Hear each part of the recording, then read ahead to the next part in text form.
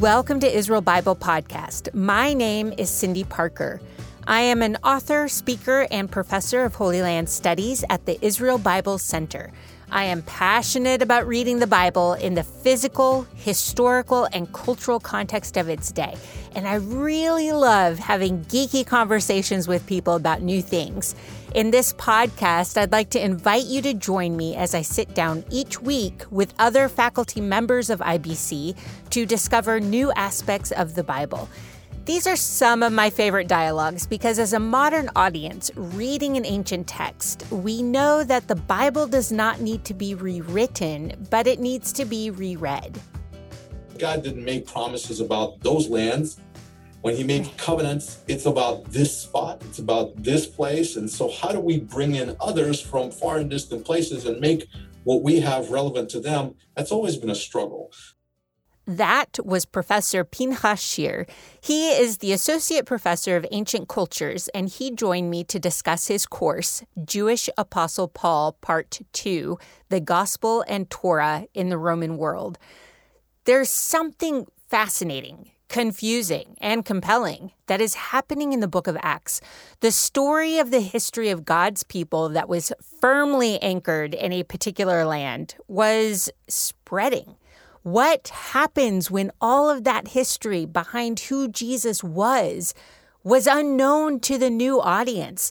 This was a baffling question to both the early Jewish Christians and the early Gentile Christians, and it influenced the way Paul wrote to the early Christians in the Roman Empire. Now, I'm someone who thinks context changes everything. Geographical, political, and religious context cannot be ignored when we read the biblical text. And this is something I appreciate in Professor Shir's course. He begins by stating that we have to understand the context in which or into which Paul is sending a letter. Paul was not writing to the modern church now to tell us how to set up our church structures. He's talking to them. So to start the conversation, I asked Professor Shir if he thought that we can really see a huge difference in what Paul is doing just based on where the churches themselves were located.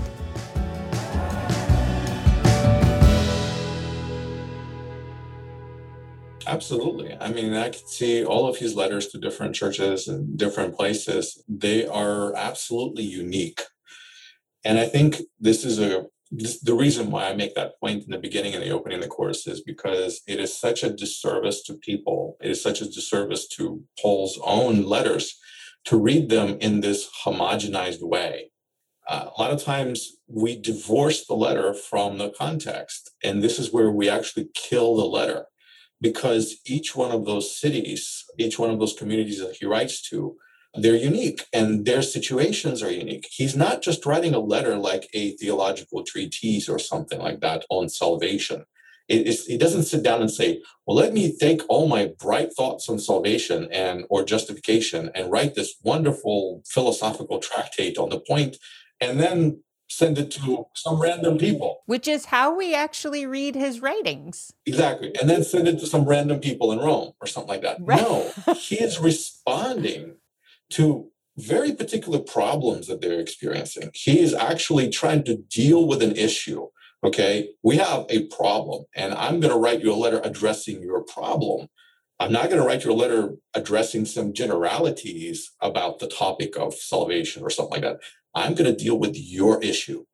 And so when we read the letters of Paul as if they are generic, as if they are basically the foundation for systematic theology, I think we make a huge disservice to ourselves and to Paul and to his writings, and we don't get them because that's not how he meant them. He meant them to be read in context of a particular problem. He's responding. His letters have a purpose, and we give them the purpose. The purpose we give them is theology, which is not why he wrote. If he knew he was writing theological textbooks or something like that, he probably would have chosen some different words. This is where even if we dig into the context of the book of Acts, it's actually quite helpful for understanding the Pauline epistles that are next in the way that we've organized the canon. And in particular, we have this meeting that happens in Acts chapter 15. And I always point out to my students, I'm like, this right here, that meeting, that is crucial. It's changing everything, even in the book of Acts itself. Can you tell us a little bit about what this conversation is and what kind of, it's not really a crisis, but what type of significant change in their cultural context is happening for these leaders of this brand new thing called the church? Right. So Acts 15 obviously is a very pivotal chapter. And the reason it's pivotal is because it addresses the issues of non-Jews in the movement, in this greater movement of believing in Messiah.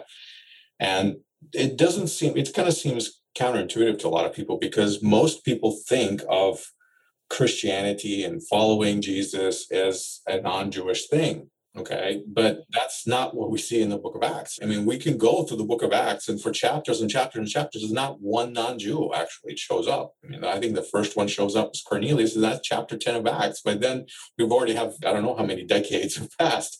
But actually, I mean, I've been doing a course on the stories of the Jewish church that kind of trace through this whole progression. And Acts, of course, is a literary creation, so it's not always going to follow history exactly. It likes to tell stories, and it's more meant to be inspirational rather than us trying to trace through history. It's not a history book, but it does contain a lot of historical data. And so this Acts chapter 15 is very pivotal, because it is a transition of us showing the community dealing with a problem, with an issue that they didn't quite know how to address, because that problem did not exist in this way, shape, and form before.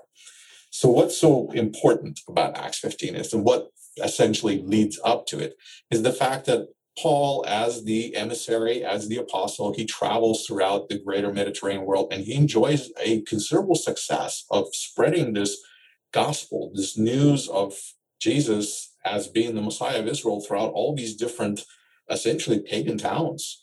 And he does enjoy some amount of success in Jewish community, but he also enjoys great success among non-Jews. And when non-Jews start to come into the movement, this question of how do we treat them, what do we do with them, comes up. And this has always been an issue of decision for Jewish leaders. Like, what do we do? Because the faith of Israel wasn't really set up to be a universal religion type. It's patriarchal. It's all based on family. It's all about the 12 tribes, the 12 clans, the land. We're only talking about this tiny little piece of land, Israel. That is the land of promise. That is the land that God blessed. So yes, other lands are wonderful too, but God didn't make promises about those lands. When he made covenants, it's about this spot, it's about this place. And so how do we bring in others from far and distant places and make what we have relevant to them? That's always been a struggle. So one of the common solutions that has been around in the Second Temple period, of course, is conversion, and that's not foreign, it's not new, but you would have people who are outsiders come in and basically become an insiders in community by forsaking their cultural identity and taking on a new cultural identity, and therefore taking on this new God, per se, that is attached to this ethnos, to these people, and to their history and to their lore. And so they are becoming voluntarily part of a new culture and a new people by giving up something as well. And that's the price they have to pay, essentially. So yes, conversion was a very real solution that existed in Jewish community. And that was the primary solution. However, if you read the Torah, there is other solution, and that is what we call Gerim. You have these sojourners, you have these settlers who are living alongside of Israel, even the land of Israel in ancient times, after the conquest, Joshua and all the wars that happened. So you always have these sojourners who are not Israelites. They're not from the 12 tribes. Yet they align themselves with Jewish people, and they choose to live within the same towns, the same communities, and they voluntarily agree to follow the local laws and the local traditions. And in certain ways they have to adapt, and they realize, but they're not asked to become Jews. They're not asked to become circumcised. They're not asked to give up their language and their culture 100% entirely and become something they're not. They're allowed to continue to have their unique identity, but there are some local rules that they have to follow. And so the laws of Gerim are actually described in Leviticus, very specifically chapters 17, 18, 19, and they're very explicit. Now, when we get to Acts 15, and this is fascinating to me, they say, what do we do with these non-Jews? I believe they follow the pattern of Leviticus exactly to the letter. I think it's like, I look at the commandments in Leviticus and what commandments the Gerim, the sojourners, the non-Israelites living within Israel, who enjoy actually quite a bit of social rights and protections. And they do have rights within Israeli society, not full rights because they're not considered Ezrach, they're not considered native, but they do have a lot of protections under the law. And so they have been given very specific commandments. One of them specifically is to abandon idols. They're not allowed to worship other gods. Another one, they were to basically swear off from sexual immorality. They're not allowed to do that. They were also not allowed to eat blood. So if you look at Acts 15 and what James writes and what the apostles decide, what commandments should we ask these non-Jews to do? Curiously enough, it follows exactly that same pattern. The things that they tell them to abstain from are those very things which you find in the book of Leviticus that a Gerim are told to do, essentially, in ancient Israel. So it's not that they're creating something new, but they are basically placing these sojourners from this particular era, even though they are maybe living in Galatia. They're saying these people are with us. They are as if they were sojourners with us. And so, yes, we're not going to make them circumcised. We're not going to convert them. We're not going to make them into Jews because realistically, we couldn't. They living in Rome or Galatia, how can we possibly incorporate them into our community? How can we teach them what it's like to be a Jew when they're living in a world that's not Jewish? It's for practical reasons cannot be done. They would have to stop and drop what they're doing, move here to Jerusalem, and then they can learn how to be Jews. But they can't do it living where they are. And there's no need for them to do that. So Paul's point, theological, is that this is the end times. Paul is an apocalyptic Jew. He looks at the prophets and he says, look, in the end days, the prophets said they were going to do this. They said that people from all nations will flock to Jerusalem and people from all nations recognize these things and they will worship alongside of Israel. This is exactly what's happening. Paul looks at the hope of the prophets. Peter sees some of the same things. He says, I went to Cornelius and the Holy Spirit comes upon these people. And if God gives them the Holy Spirit, and this is a promise given to us Jews, then who are we to try to make them into Jews first so that we can validate God giving them Holy Spirit? Like, no, God has already validated them by giving them the very endowment that he promised to us. So can we just accept them as they are? And so there's that big, long dialogue that goes on. And there's always more than one side. Of course, this is a Jewish dialogue. So there's some people who say, no, we should circumcise them. And other people say, no, we shouldn't. That's what Acts 15 is all about. That's that argument within a community. How are they going to settle it? And they do settle it along the lines of or tradition. Essentially, what I see is in the book of Leviticus. That is the solution. We treat them like we have treated always people who came from the outside but came close to Israel. And these people are clearly accepted by God and clearly a part of our community. So we're not going to lay upon them these burdens that they cannot really bear because they didn't grow up with Torah. They didn't grow up with these things. So to ask them all of a sudden to comply to all these things, it's a huge, huge ask. So can we just ask them not to do these things first? And let them go and learn the rest as they join us in worship in the synagogue and places like that. They will pick up a lot of other things, but these are the things that they got to do because that's what sojourners were asked to do. It's really interesting because as you're talking about the difference of a convert versus a gerim, in my head, it makes me think they're in Acts chapter 15. It's like they're trying to figure out, okay, do we make everyone be like Ruth? And Ruth did exactly what you said, gave up her family, her worship of gods, and her land to belong to the Israelite God, family, and lands. So it's almost like in Acts 15, they're going, okay, are we going to ask everyone to be like Ruth? Or are we going to ask everyone to be like the other sojourners who lived among us throughout all of Israelite time? And that's an interesting way to frame the conversation that is happening in Acts 15. They're actually anchoring it back into their past. Always, it's always anchors into the past. What I do in the course, I believe, is I bring in this dynamic of Ruth the Moabitess and Naaman the Aramean. We have two people who are outsiders who both relate to Israel, and both relate to Israel in a very genuine way. I mean, you can call those experiences genuine conversion, genuine salvation, like whatever happened to them certainly did happen. There's transformation that goes on there. But Ruth chooses to, your people will be my people.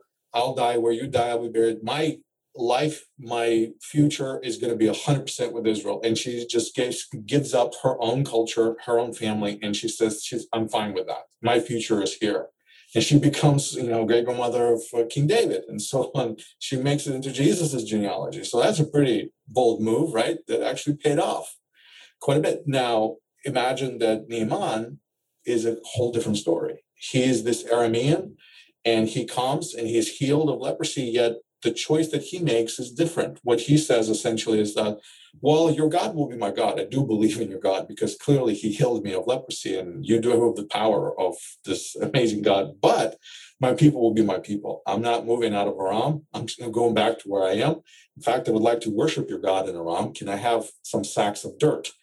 Because ancient people did believe that God and gods and land were connected. So he's like, I need a tangible connection to this God of Israel. So can I have some Israeli dirt with me, please?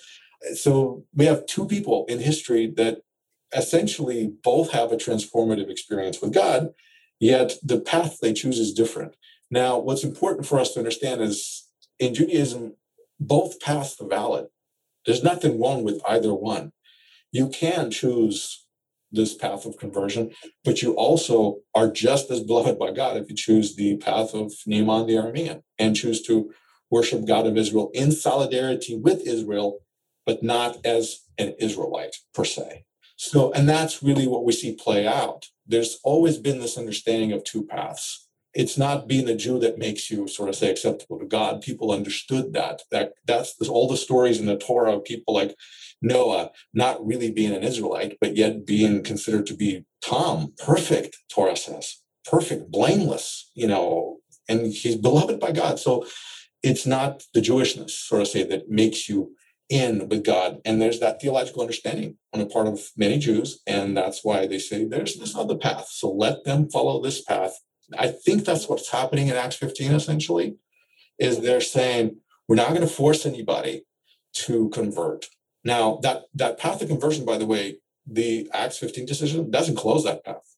It still becomes an opportunity for people. In fact, there are people who are proselytes in the book of Acts. One of the deacons, as the Bible puts it, that was appointed was a proselyte. It clearly says that. So proselyte is a convert to Judaism in the first century language. So that's what he was, along with Stephen. One of them is a proselyte. So it's a very interesting dynamic and a study of identities and how ancient people really understood conversion and these relational connections, nationality, the concept of belonging to a people, and then belonging to a religion of a people that's not really your people. And it gets dicey. I'll be honest with you, it gets complicated. It brings a whole new level of conversation, but it requires us to study it from that historical perspective, not from where we find ourselves today. And before we even get into how Paul was navigating those tricky waters, since we just kind of talked about from the Jewish Israelite historical point of view that there are two paths, what about from the Gentile point of view? What is it that comes into play when they're thinking about worshiping the God of the Jews within the context of the Roman Empire and what is really significant in terms of the ranking in society of people and how that ranking works? So from the Gentile perspective, what's in play? Well, there's actually something quite significant in play that you mentioned, the whole idea of ranking, and it's a social status. That's a really important aspect that I think most modern people completely miss out on, because we live in diverse society where people have different types of status, and we don't always give it a lot of weight, especially in America. People are just, everybody's equal, but status in ancient theoretically, anyway. Theoretically, of course. We like to talk about it. We all believe in it, right? When it actually works out that way, it's a different story. But in the ancient world, and especially in the Roman world, it was highly stratified. It's all about your status. And your status is connected to your family. It's connected to your ethnos, where you come from. So what I'm absolutely amazed by, and what I'm floored by as I read the New Testament and I read the writings of Paul, is that you have these people who are in a very good place, in a good standing in the Roman society, who are choosing to believe in the God of Israel, which essentially puts them outside of their own ethnos, because to believe in the God of Israel is not like to take on another Roman deity. There's always a solution of appropriating another God from another conqueror, from another power, from another emperor, or something like that. You can always add one more where you already have a bunch. Right. But God of Israel is unique. He says, me and me only, and you can't have any other gods before me. So either you believe in me and you cast away all the other ones, or go on your way continuing to believe in me. That's the fact that people do make a choice to believe in the God of Israel, and they do struggle with letting go of the other gods because it's so cultural for them. To me, that's absolutely amazing. But when they do that, that alters their status, that alters their standing in society, because they're choosing a faith and they're choosing a God of a people, well, honestly, who are subjugated. Let's look realistically at Jews. Let's look at Israel, not the strongest people out there, and definitely defeated by the greatest power of Rome. And yet you are proposing to me that I would choose a religion of a defeated people? Wait a minute. Why would I believe in the God of people who were defeated by my people? When is it appropriate for the victors to accept the God of the losers? That doesn't work. Yet that's exactly what I see happening. And that's kind of how you know that this is truly supernatural. That's what's at play. Conversion and taking on a deity that is not from your family, not from your people, is actually a political and a societal transformation that most people do not appreciate, that those early followers who were not Jewish, who were taking upon themselves, they were going through. These were very bold steps, very brave steps, really steps away from their culture. And so I find that absolutely admirable. That I can't explain it any other way, that these people really have lived through transformative experiences that moved them to that point of decision, because it takes a lot of strength to kind of walk away. They had a lot to lose, and what they were losing was huge. And what they were gaining is this place that wasn't so clearly defined within Israel. That's what Paul struggles a lot with. There's a lot of struggles of identity and confusion. Like, how do we fit into this picture? For non-Jews, the struggle always is, how do we fit into a picture of Israel? Short of conversion, how do we make it work? We're not Israelites. Our ancestors were not standing at the foot of Mount Sinai. We didn't come out of Egypt. We can't connect all those stories in the same way. How do we make them our own? And in which way do they benefit us? Where do we fit in? So that was always a struggle, I think, for a lot of people in that era, particularly because it wasn't really worked out. I mean, I know that Christian theology worked it all out nice and smoothly, over hundreds of years. But at that point, it didn't exist. Right. And at that point, there were lots of Jews who were following their Messiah. And then along come these non-Jews who don't quite know where to fit in.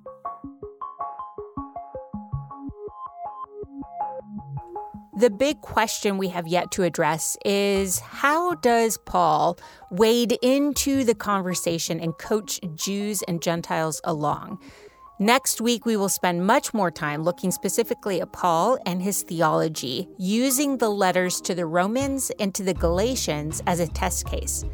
This course and many others like it are a part of the Israel Bible Center certificate program in Jewish context and culture.